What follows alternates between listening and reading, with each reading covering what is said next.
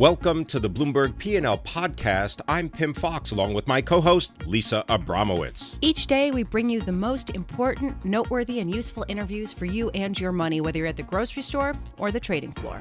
Find the Bloomberg P&L podcast on iTunes, SoundCloud, and at Bloomberg.com.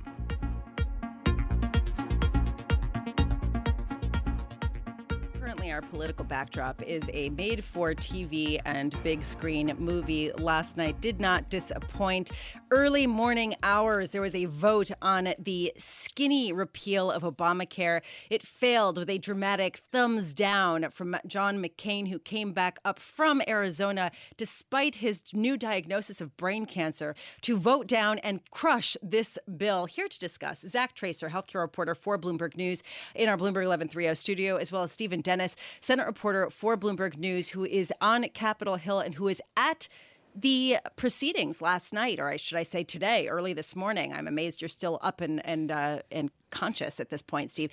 Can you give us a sense of what it was like on the floor in the moments leading up to the momentous John McCain thumbs down, as well as just afterwards as everyone tried to digest what this failure meant? Yeah, so it was a really insane night. Talked to John McCain several times leading up to him walking into the chamber, and he had told us and other reporters about 2 hours earlier that he was prepared to vote no if he didn't get these assurances from the House, that he wasn't necessarily satisfied with Paul Ryan's answers, and he wanted to talk to his governor. And then I got him right before he went on the floor, and he said, I'll let you know. He told another reporter the show was about to go on or watch the show. And so we sprinted upstairs into the chamber to see what he was going to do. And the first thing he did is walked up to Chuck Schumer. Chuck Schumer suddenly had a big smile on his face and put his arm around McCain. And then McCain goes over to John Cornyn, the Republican whip, who suddenly is very agitated and upset, turns around and gives a thumbs down to another senator. And I sprinted out of the chamber because it looked like this thing was going to go down and McCain was going to vote no.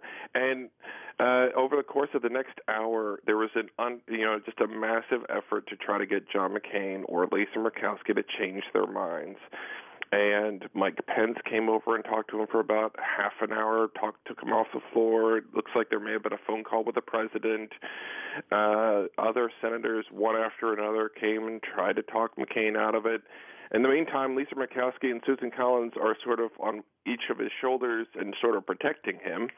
And McCain ultimately stood fast, and Lisa Murkowski stood fast, and Collins voted no first, then Murkowski, and McCain sort of, for effect, came in and was the third no vote. And there was audible gasps inside the chamber, especially from the Democratic side, and just a crazy scene, sort of a madhouse in the Capitol afterwards, with Republicans dazed, mad, uncertain what to do, and Democrats also dazed because they certainly weren't expecting this.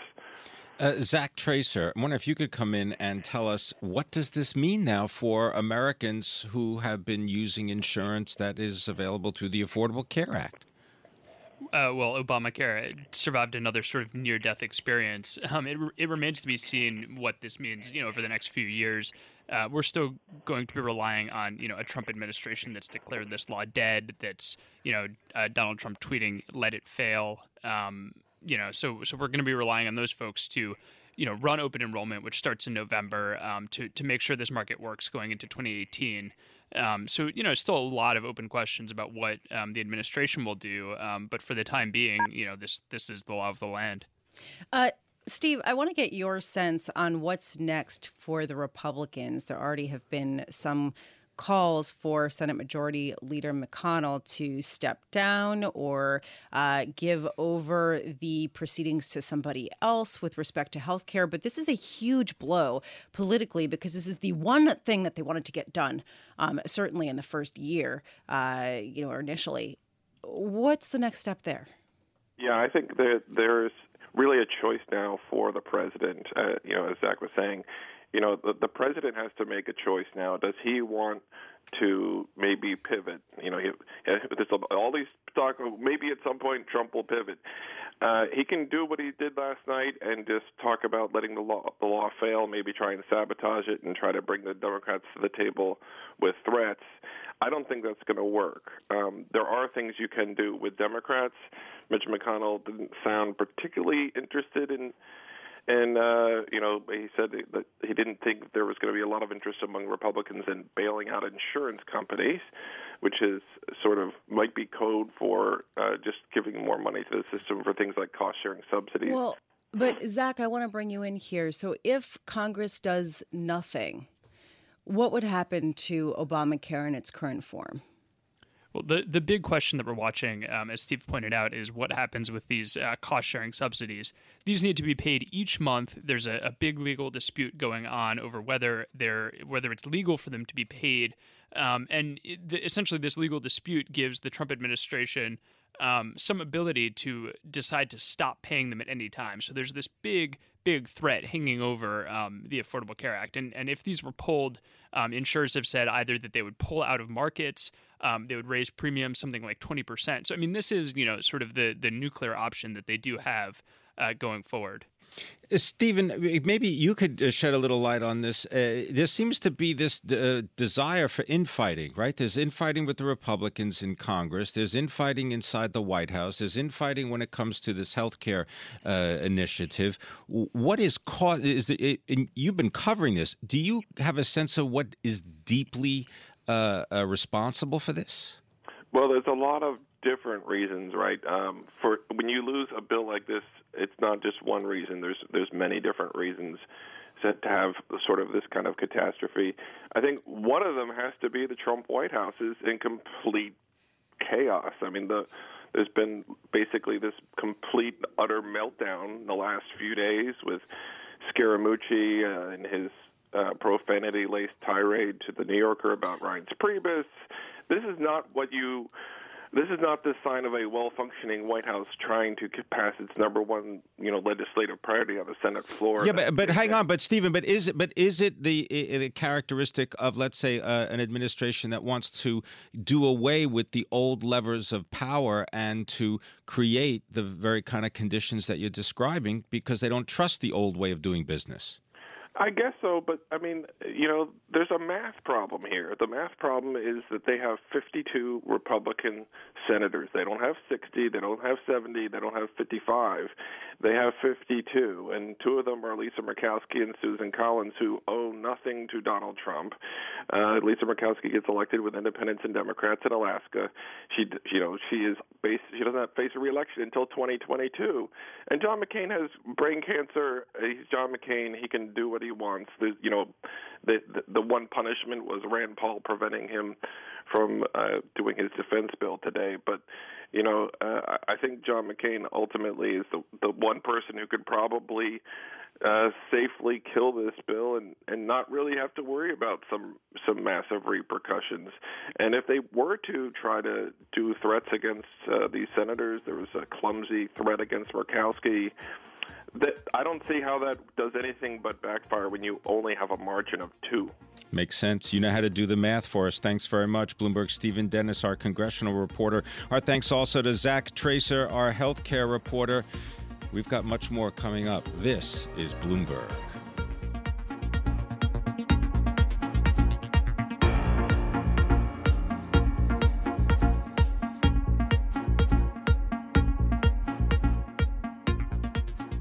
Have been talking about the FDA's surprise decision to cut the amount of nicotine in cigarettes to non-addictive levels, or that at least is the plan. I want to bring in Anna Edney. She's our healthcare reporter here at Bloomberg News. And Anna, before we get into the details of this and talk a little bit about the response with shares of Philip Morris and Altria plummeting, I want to just ask, do you have any idea what precipitated this announcement by the FDA? Well, it's something they have been talking about even before the new FDA commissioner, Scott Gottlieb, got there. Mitch Zeller, who's the head of the Tobacco Center there, he's made references in the past to wanting to focus more on nicotine, to sort of taking a more nicotine-centric approach to how they deal with tobacco products. And So it seems like, with Gottlieb coming in, that maybe that was something that was able to be hastened, and that, possibly some of his ideas kind of made this a bigger deal than it would have been before. Anna, isn't it also a direct sort of an effort on the part of the FDA to encourage what they describe as safer alternatives to cigarettes, such as e-cigarettes and vapor products? Definitely, the FDA has been looking into whether there are, safer products. So they have authority through a 2009 law to kind of look at these reduced risk products, is what they call them, and try to maybe get those FDA clearance. And so, they haven't quite stood behind anything yet and said, hey, this is better for you than a cigarette might be. And they haven't really pushed that quite as a policy, but it looks like that could be the way that they're moving with this decision. They also talked about targeted relief, I believe, on the timeline for the FDA, looking at the regular regulations and the application submissions, right? Yeah, that's right. The to be able to get in their these reduced risk products to turn in kind of the information they need to be able to get on the market, they pushed that back so that and tried to ease some of the regulations so that they could support the alternatives basically to smoking, what they call combustible cigarettes. So Anna, if the FDA has been talking about this for a while, why was there such a dramatic response in the shares of Philip Morris and Altria? I think it was, something that they've hinted at, but no one really knew exactly how they would implement it. As far as the nicotine levels goes, as reducing those, and we still don't exactly know how they'll implement it. They said that's what I was just thinking. Like, this sounds pretty, I don't know, sketchy. Not sketchy as in like, I don't know, if this is kosher, but as far as like, sort of a sketch of a plan. They're planning to look at this and maybe address this. So it's sort of the reason why I sort of have doubts about the response in the market to this. I think you're right that it is a sketch of a plan, and that's something that that Commissioner Gottlieb has been doing in many different areas. He's saying, here's where I'm going. He's not waiting until everything is fully ready to go. He's kind of giving people direction on different things, whether it's drugs or medical devices, and here on tobacco, as this is where he's looking. This is what he would like to do.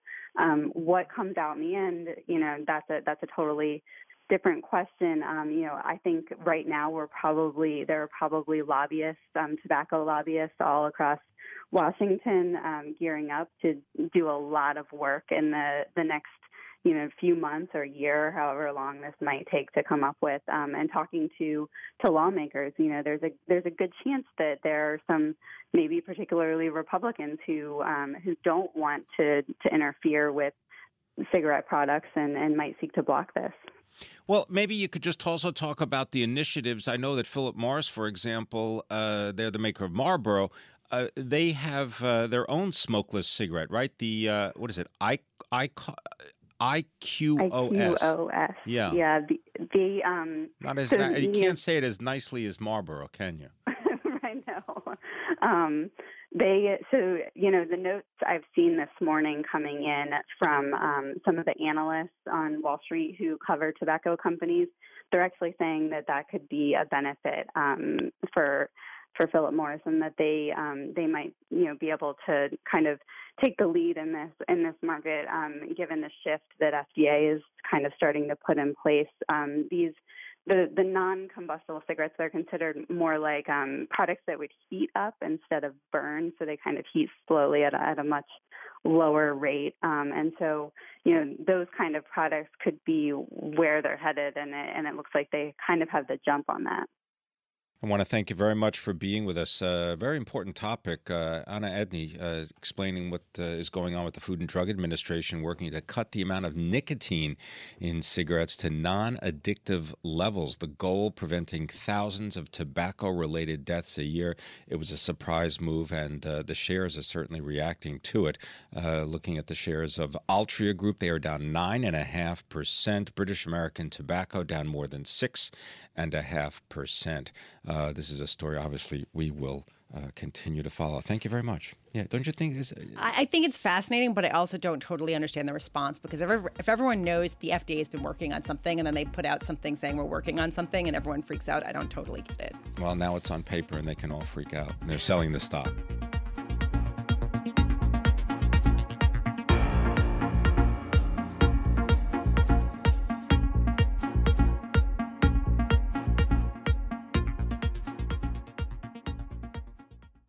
David Garrity is our guest now. He is the chief executive of GVA Research, and he is also a columnist at Investopedia.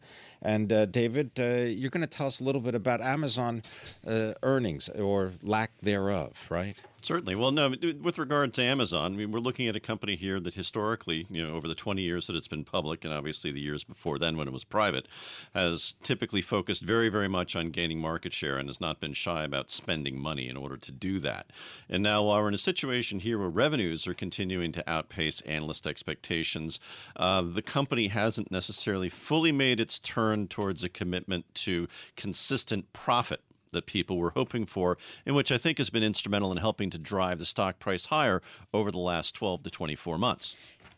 Shira Ovide, a Bloomberg Gadfly columnist here, made a really good point, I thought, which is, why are shareholders surprised by this? Amazon has said, we are going to spend money on new initiatives. We are not going to try to generate even bigger profits. This shouldn't have come as a surprise. So why did it? I think on the margin, what you have to consider is that as Amazon has grown and gone into more verticals and has essentially captured the market capitalization associated with those prospective competitors, that the pool, if you will, of institutional investors investing in Amazon are no longer, strictly speaking, the technology-oriented investors that it was in the past. That now people have begun to look upon Amazon as being a proxy or an eligible substitute for investing in the retail sector or investing in the consumer sector. And I would argue that the expectations associated with those investors and their investing parameters have obviously favored profits more over time. And so it's these new marginal investors or investors coming in on the margin who arguably are the ones that Amazon needs to be concerned with, and the ones who are concerned about Amazon's expense growth. Well, and Amazon plays in so many different fields, just as you described, and I keep thinking of the Amazon effort when it comes to your living room, whether it is the Alexa speaker that is connected to their vast inventory of stuff that you might not need, plus also their entertainment offerings with Amazon Prime Video. That competes directly with Apple in many ways. I wonder if you could talk about Apple, because they're going to be releasing their results on Tuesday. Certainly. Well, I mean, Amazon, wading in very, very effectively, but and Apple arguably seems to have been late in terms of the battle for the living room, if we will. But I would say that in the case of looking at Apple, we do have something to look forward to in the fall, which is the introduction of the 10-year anniversary iPhone. Price points there seem to be moving north of $1,000, so there may be some questions about affordability from a consumer standpoint. But nevertheless, from an investor's perspective, owning Apple ahead of a product introduction has typically been a good time to own the stock. And if we wanted to look at sort of a valuation of Apple relative to its growth rate, say as compared with Amazon, Apple is trading at far less of a demanding multiple relative to its expected growth rate based upon earnings estimates, put out by the street versus those of Amazon. And so as a result, if investors wanted to have exposure to tech, from a tactical standpoint, probably not a bad idea to be looking at Apple over Amazon in here. David, I love the war for the living room. It sort of could connote a lot of things, but this is perhaps not the one that people think of with, marital discord. But David, I want to talk a little bit about a point that Liam Dunning of Bloomberg made earlier in the show where he was talking about Exxon and that the issue with the shares falling after the release of their second quarter earnings really came because their prices were already so elevated, their share price, that anything but perfection was going to be such a disappointment. I mean, is Amazon basically in the same boat and that going forward, unless they're able to deliver the sky and the moon, you're going to see a continued weakness in their shares? No, I would say that, given the midpoint guidance for operating income for Amazon in the third quarter, that number being, a negative, I think, $100 million. So the company arguably saying that they might be in a position just to lose money in the third quarter. Investors typically had looked for Amazon for a big finish to the year, a big fourth quarter. And so I would say that probably Amazon trades flat to down, but finds some support, going into maybe the end of August, beginning of September, when investors start setting themselves up for a run into the year end. And the fact is that Amazon is going to be very well positioned. With the recent Amazon Prime Day, they sold more Echo/Alexa powered devices, from that standpoint, and they're moving into more categories. So clearly the share of wallet they'll be gaining arguably is going to be growing. And bottom line, we are looking at an economy that probably remains relatively stable going into the second half of the year, both domestically, and we're seeing some strength coming in major markets such as Europe overseas. David, just quickly, do you believe that people will be speaking into their Alexa devices, ordering groceries from Whole Foods? We'll have to see if the Trump administration allows that transaction to move forward, but I would certainly expect that, yes, this is something likely to happen. Well done. All right. Yeah, I mean, honestly, I think that this is really key. I was reading on the Markets Live blog on Bloomberg how the sell-off in Amazon's shares has really driven a sell-off across emerging markets, equities, and how this has had huge ripple effects in a variety of markets. So clearly what happens here has a very, very big ramification on many other markets. David Garrity, thank you so much for joining us. David Garrity is Chief Executive Officer of GVA Research and a columnist at Investopedia, and he always provides good insight into the world of FANG and technology. Coming up, politics, policy, and power with Amy Morris and Roz Krasny.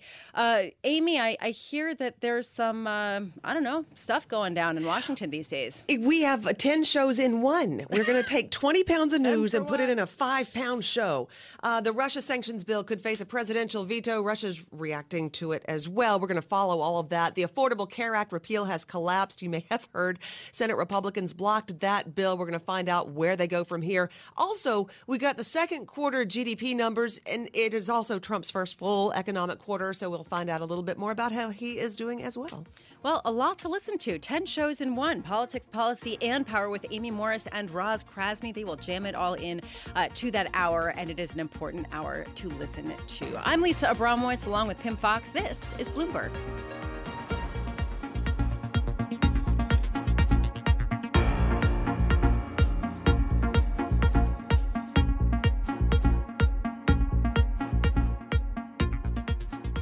I'm looking at ExxonMobil, which missed estimates for earnings, basically because cuts failed to offset output declines. To give us a little bit more perspective, I want to bring in Liam Dunning, Bloomberg Gadfly columnist who focuses on all things energy. And Liam, what was the big takeaway for you from these earnings? Well, I think with Exxon specifically, their big problem is that although they're still generating a lot of money. Okay, they missed earnings estimates, but they still, made $3.4 billion.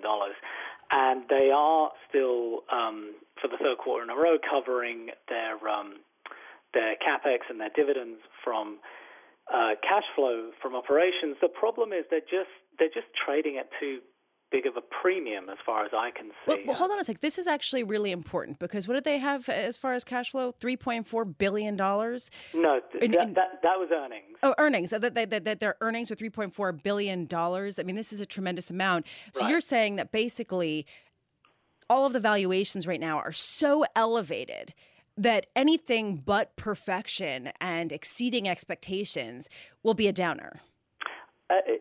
Yes, and particularly in Exxon's case, because Exxon historically has always traded at a premium compared to the likes of Shell, Chevron, BP, whatever, because they do have this reputation for excellence and a great track record on delivering projects and that sort of thing. But I just think that these days that may be just a little too backward-looking, because this company is challenged on several fronts. And if you look at its free cash flow versus, say, Shell, which delivered great results yesterday, the disparity in valuation is quite stark. Well, the disparity also in the dividends is also dramatic. Well, the disparity in dividends is actually not too dramatic if you consider that Shell at the moment is having to fund some of its dividends with scrip, i.e. it's issuing new shares. But I think the biggest problem is Shell clearly delivered a lot more free cash flow this past quarter, and on a 4-quarter basis, it's really quite a lot. And if you look out ahead, analysts are forecasting Shell to deliver, perhaps almost double the amount of free cash flow that Exxon is set to deliver over the next 3 years, and yet Exxon trades at much bigger multiples and a much lower dividend yield than Shell. I guess I was also, I was trying to have you read my mind. I apologize because I also lumped in with Shell. I was thinking of Chevron, which also released results, and I was looking at their dividend, and that is significantly greater than Exxon, and the stock's moving higher today. You think they're going to have to sell even more acreage of like in the Permian Basin in the shale gas region? In terms of what, Exxon? Well, yeah. I mean, they're going to look at what Chevron's doing and go, well, maybe that XTO acquisition, maybe we need to sell some of the acreage.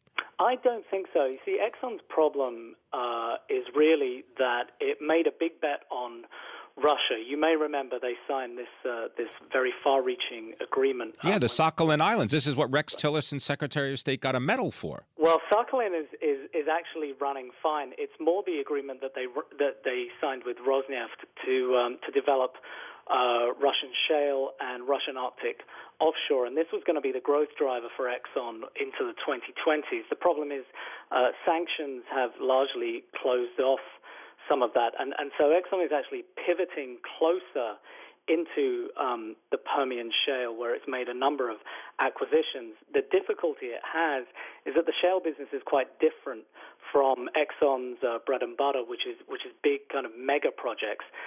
Shale is very capital intensive. It's much more about repeating your success on a lot of smaller projects over and over again.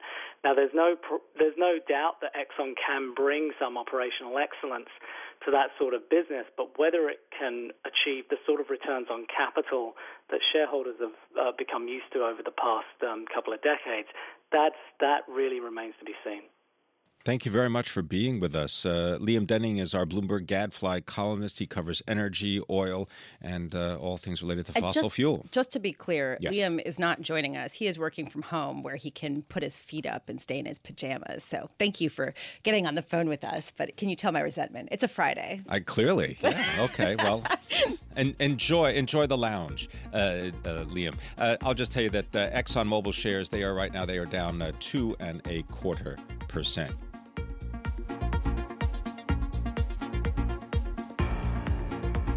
Thanks for listening to the Bloomberg P&L podcast. You can subscribe and listen to interviews at iTunes, SoundCloud, or whatever podcast platform you prefer. I'm Pim Fox. I'm out there on Twitter at Pim Fox. I'm out there on Twitter at Lisa Abramowitz1. Before the podcast, you can always catch us worldwide on Bloomberg Radio.